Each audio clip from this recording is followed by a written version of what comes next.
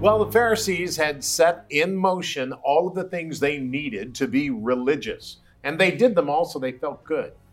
But somebody was challenging that, and it was Jesus Christ. Good morning, good afternoon, good evening. My name is Rod Hember. I'm Janice. And we are studying Mark chapter 7 in just about 3 minutes' time, so stay there as we go through the Bible from Genesis 1 to Revelation chapter 22.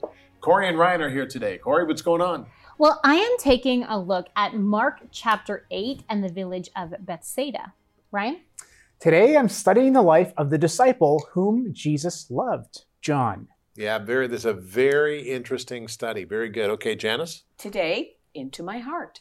All right, so take your Bible guide and turn to today's passage. If you don't have a Bible guide, stay there. We'll tell you how you can get one. Take the most important book of all. That is the Word of God. And turn to Mark chapter 7 as we begin to explore what God says to us today.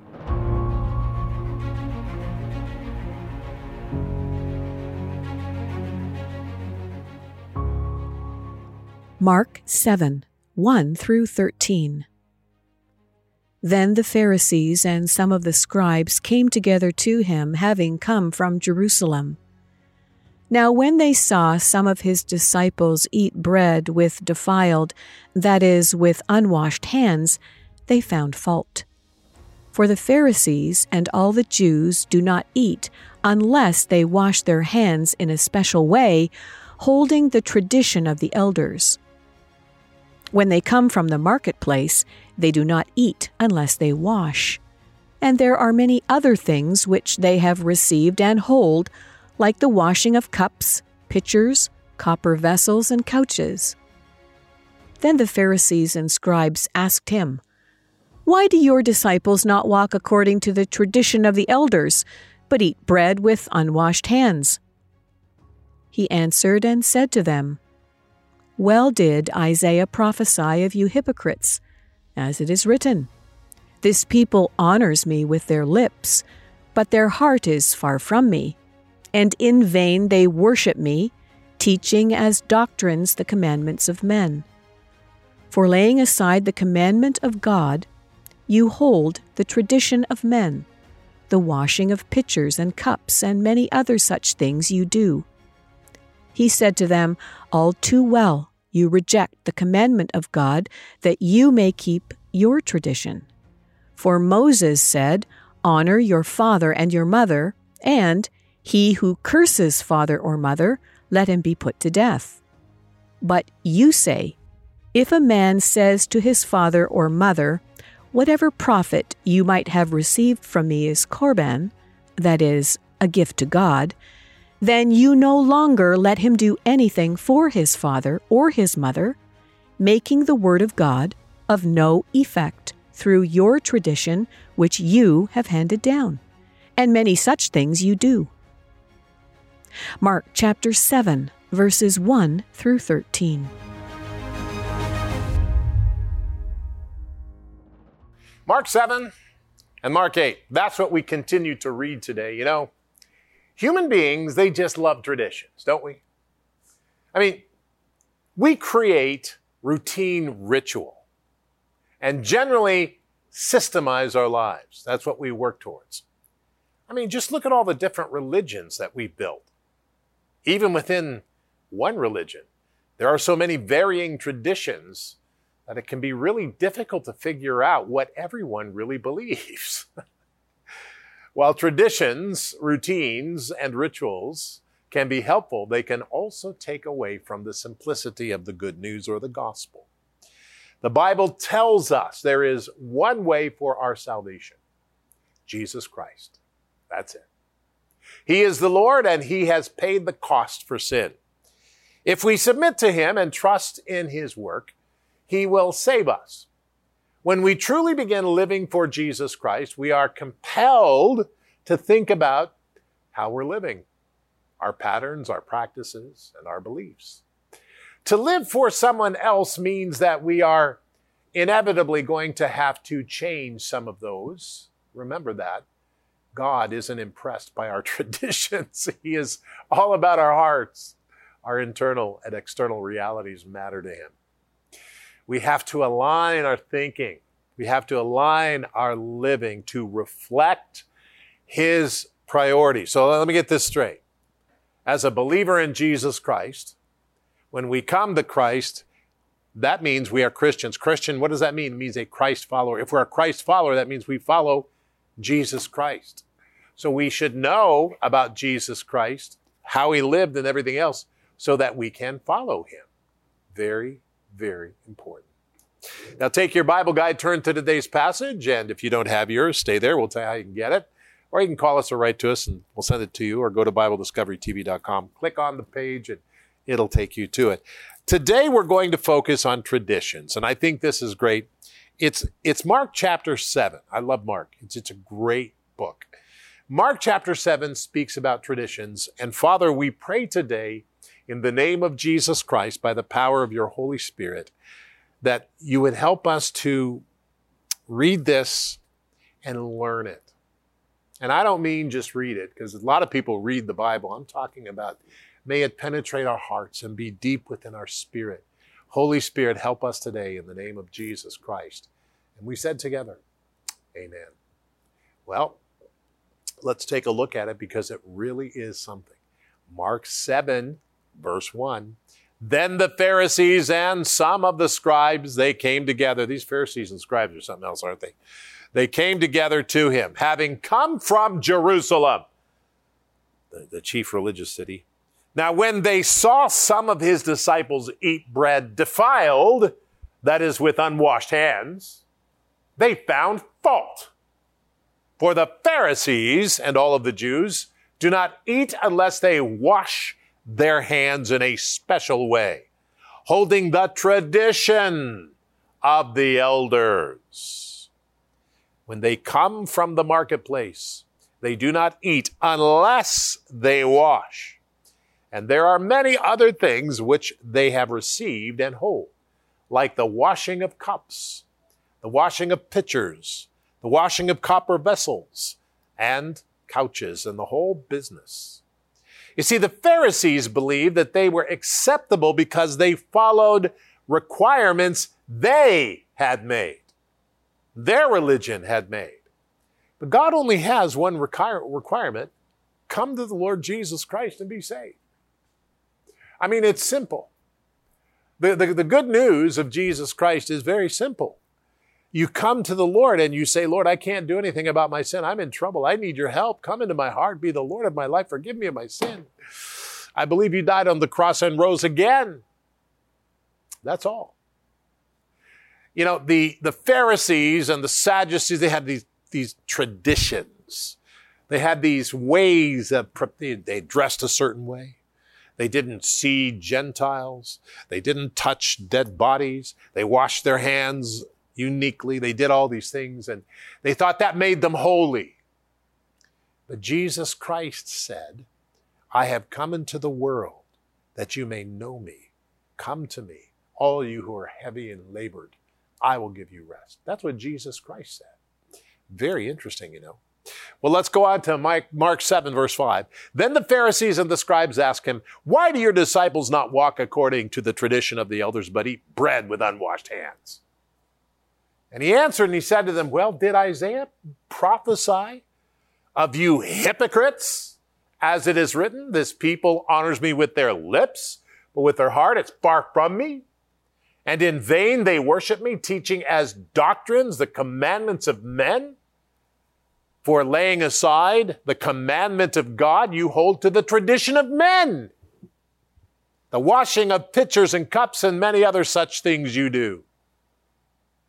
Our traditions do not save us. Our traditions do not save us. Our help and salvation is from Jesus Christ alone. You know, Psalm 121 is an amazing psalm. It says, I look to the hills. Where does my help come from? He says, then I remember it's God who made heaven and earth. That's where my help comes from. I look to the hills. Where does my holiness, my acceptability come from? Not there. And then I listen to Jesus Christ and I take him by the hand and say, Lord, help me. And I understand that it's Jesus who makes me holy. That's the message of what Jesus Christ is saying in Mark. This is absolutely fascinating, let me tell you. All right, let's go on because it gets even better. Watch this. 7-13. All right. He said to them, all too well you reject the commandment of God that you may keep your tradition. For Moses said, honor your father and your mother, and he who curses his father and his mother, let him be put to death. Moses said that. But you say, if a man says to his father or his mother, whatever profit you may have received from me is Corban. In other words, it is a gift to the temple or a gift to God. Then you no longer let him do anything for his father or his mother, making the word of God of no effect through your tradition, which you have handed down, and many such things you do. Jesus identified it right here. And I can say this, trusting in our own religious ways can nullify the word of God. We don't trust in our religious ways. You see, the Bible says that when we come to Jesus and follow him and his ways, he will help us. This is the amazing thing about God. When we call on Jesus, he's as close as the mention of his name. He's not somewhere off on the south side of the universe. He's right there, beloved. He's as close as Jesus Christ. Lord, are you there? Are you there, Lord? If you want to come to Jesus Christ, come today. Say, Lord Jesus, forgive me of my sin. I believe you died on the cross and rose again, and I take you as Lord of my life.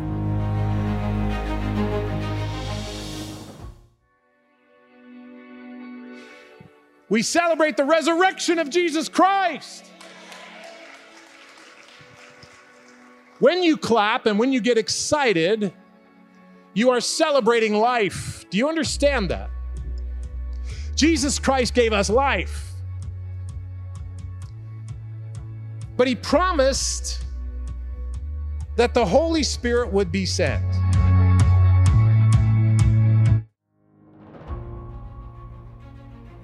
Okay, so yesterday my segment was all about John the Baptist, and today my segment is about yet another John, specifically John the Apostle. Now, he's known famously as the disciple whom Jesus loved, and according to long-standing tradition, he penned the Gospel of John, as well as 1st, 2nd, and 3rd John, and Revelation. And this is his story.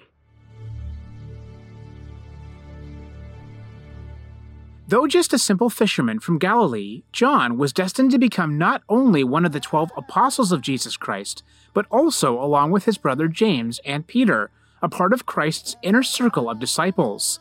In fact, Peter, James, and John were the closest friends of Jesus, and thus witnessed events that the other disciples didn't, such as the raising of Jairus' daughter, the Transfiguration, and Jesus' private prayer in the Garden of Gethsemane.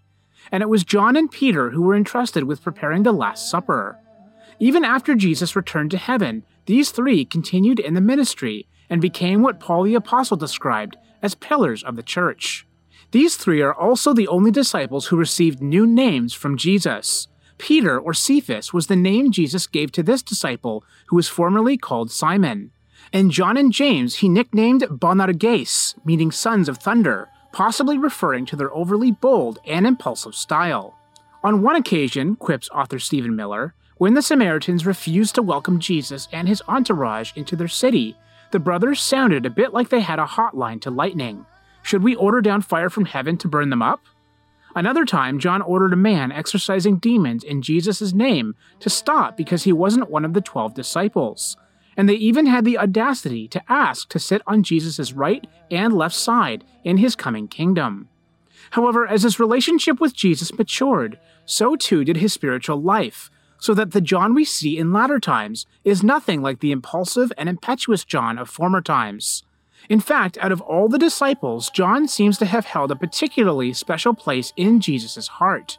Tradition says that John wasn't just one of the 3 inner circle disciples, but was the beloved disciple of Christ. For it was to this man, rather than to his own brothers, that Jesus entrusted his mother Mary. Only one other person in the entire Bible was considered beloved of God, and that was Daniel. Is it any coincidence, then, that these 2 men are the greatest sources of prophetic revelation in the Bible? Indeed, the book of Revelation, as well as 1st, 2nd, and 3rd John, and the gospel bearing his name, are all traditionally ascribed to him. Tradition also claims that John was the only disciple who didn't die a martyr's death. Apparently, he left Jerusalem around AD 65 for Ephesus, where he wrote the 4th Gospel and the 3 epistles. Later, he was exiled to the island of Patmos, where he penned Revelation. After his release, he apparently returned to Ephesus, where he died peacefully at a ripe old age. Truly, he was beloved of God. So like all of us, John wasn't perfect, but he was faithful to the Lord and was one of Jesus Christ's closest friends, and would be later described by Paul the Apostle as one of the pillars of the church in Galatians chapter 2, verse 9. As he grew in the Lord, he matured a lot in his faith, and we can really see that clearly through his New Testament writings. And as I already mentioned, tradition says that John was the only disciple who didn't face a martyr's death, and was the last of the original 12 to die. Now, interestingly, it was his brother James who would be the first of the disciples to die, and we'll talk about James tomorrow. You know, it's very interesting because people were, when I was younger, people were deciding, well, no, John was killed. But it's only tradition that tells us John wasn't killed. Yeah. We have tradition that tells us that, but we don't have the Bible. The Bible doesn't tell us anything. Yeah. So it's very, very interesting. And John is a fascinating guy, I'll tell you. He is. Absolutely he is. The book of Revelation is his greatest unveiling. I mean, here's a man who knew Jesus, from day one, and now here he is in Revelation seeing King of Kings, Lord of Lords, right? And he's seeing him in heaven. Mm-hmm. And in chapter 4, it says, heaven opened and the door opened, it was in heaven, and I went up there, so he was in the Spirit. So it's very interesting. Mm-hmm. And Thank what you, a Rob. touching scene at the crucifixion. Absolutely. When Jesus would have given his mother to John to take care of. Yeah. And what a impactful Very, time in history. he's the guy that anyway, well, we're getting off, but it's a great one, and we'll continue to talk about John as These will be some of the things that we will be talking Live. about live in person in Brampton, Ontario. Faith Gospel Tabernacle. October 21st from 1 till 5:30. If you can join us there, you need to register. There is no cost with that, but we would like to know that you're coming so that we can prepare to see you there. So log on and see what is happening at Faith Gospel. That's Awesome. good. October the 21st. Hope to see you there. Corey. All right. Mark chapter 8. In Mark chapter 8, we see Jesus go to the village of Bethsaida, which we know is on the northern shore of the Sea of Galilee. But where is the modern site? Well, there's a debate over that. Let's take a look.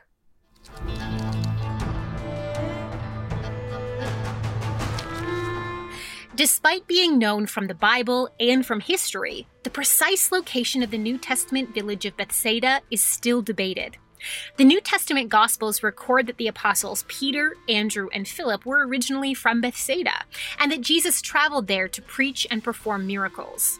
The first-century historian Josephus records that the Tetrarch Philip, a son of Herod the Great who is also mentioned in the Bible, renovated Bethsaida in honor of the emperor's mother, gave it city status, and renamed it Julius around 30 AD. Josephus also records a battle fought near Bethsaida Julius that gives some geographical evidence to hopefully help place a good modern candidate for the city. It's known that Bethsaida was located on the northeastern shore of the Sea of Galilee, but like other villages and cities that you could sail to, it didn't have to be right on the shore. It could be a short hike away. According to several historical sources, Bethsaida also had a robust fishing industry and is believed to have been abandoned sometime around the 4th century. However, about 2 centuries later, Bethsaida again pops up in the accounts of Christian pilgrims traveling the Holy Land. So, by this Byzantine period, Christians at least thought they had re-identified Bethsaida. Today, there are two contenders for Bethsaida Julius, the longer-held site of Et Tel and El Araj that began to be excavated in 2014. Et Tel is currently 1.5 miles away from the shore of the Sea of Galilee, but the lake has receded since the 1st century, and it has been estimated it could have been up to a mile closer, meaning Et Tel could have been half a mile from the lake shore. El Araj is much closer to the sea, and in the 1st century would have been directly on the shoreline. Both sites are close enough to the Sea of Galilee to have been Bethsaida, and in both, fishing paraphernalia like hooks and net weights have been found in excavations. Both villages were inhabited in the 1st century and show evidence of Roman occupation, which may point to Philip's renovations. At Et Tel, a Roman temple was excavated that would have been expected in a city dedicated to the empire. At El Araj, a Roman bathhouse was excavated, showing it too had a Roman population and may evidence Philip's renovations. The excavators of Et Tel believed that the city was abandoned due to an earthquake in the early 4th century, and the excavators of El Araj have noted that they believe their city was also abandoned in the 3rd century, until it was re-inhabited in the Byzantine era. El Araj has also yielded a Byzantine-era church and monastery, which is exciting due to the ancient Christian pilgrimage reports claiming that there was a church built over the place of Peter and Andrew's family home at Bethsaida. So there we go. Always really interesting to get into some of the archaeology of the area and really get into those debates over where it is. Always interesting to me. But again, lots more with this area of Galilee where Jesus spent a considerable amount of time ministering. So if people have questions, they can't ask you now, but they can store the questions up and come and ask you live. If you want to, yes. If you're able to join us, free to register, free to come and spend some time with us. We'll have a good time. Janice. Into my heart, into my heart. Come into my heart, Lord Jesus. Come in today. Come in to stay. Come into my heart, Lord Jesus.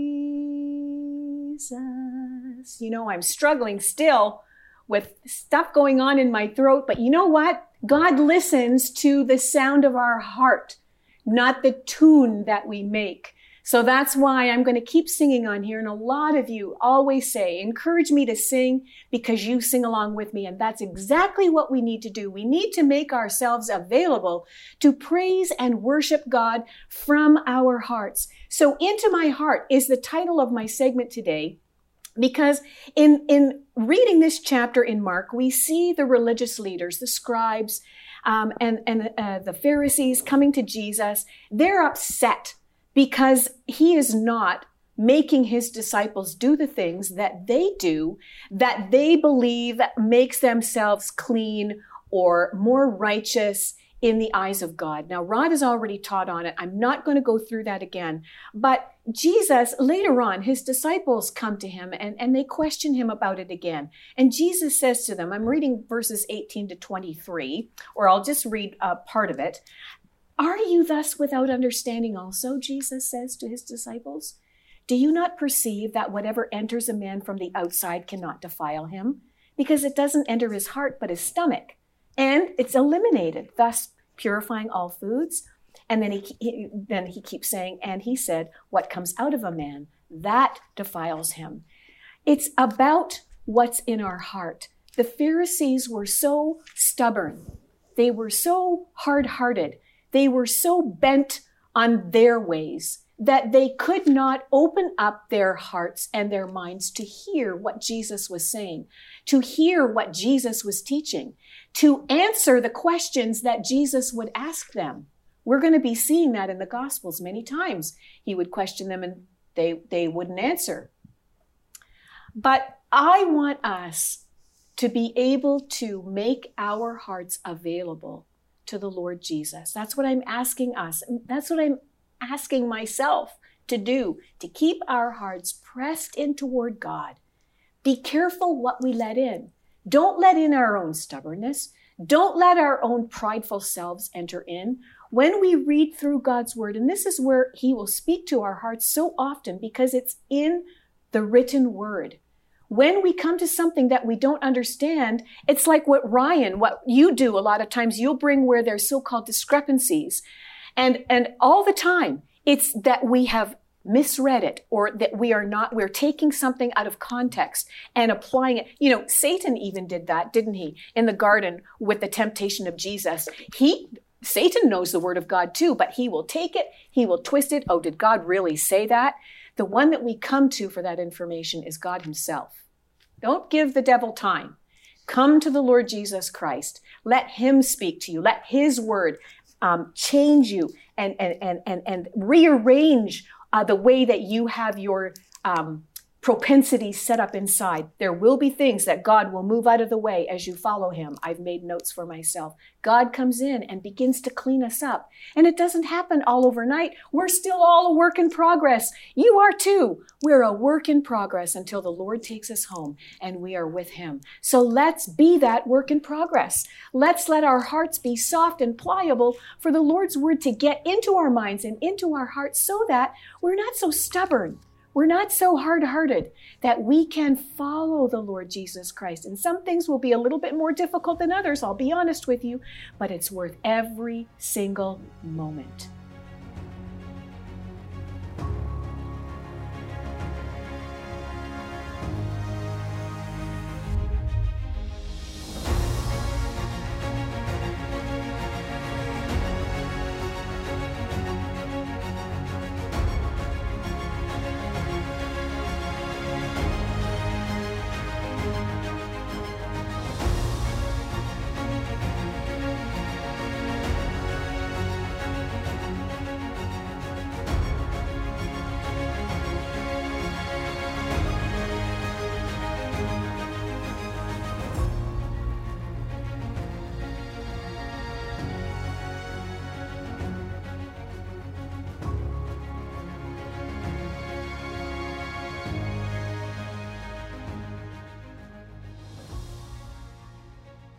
October the 21st is a great day. We're going to be live, and myself, my wife, my son, my daughter, we're all going to speak. It's going to be great. Also, my other son's going to be there, and I'd like to meet you.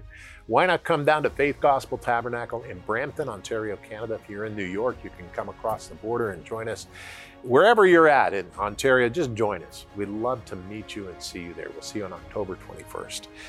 Now we need to pray. Lord, help me to share your good news, and help me to tell others about who you are.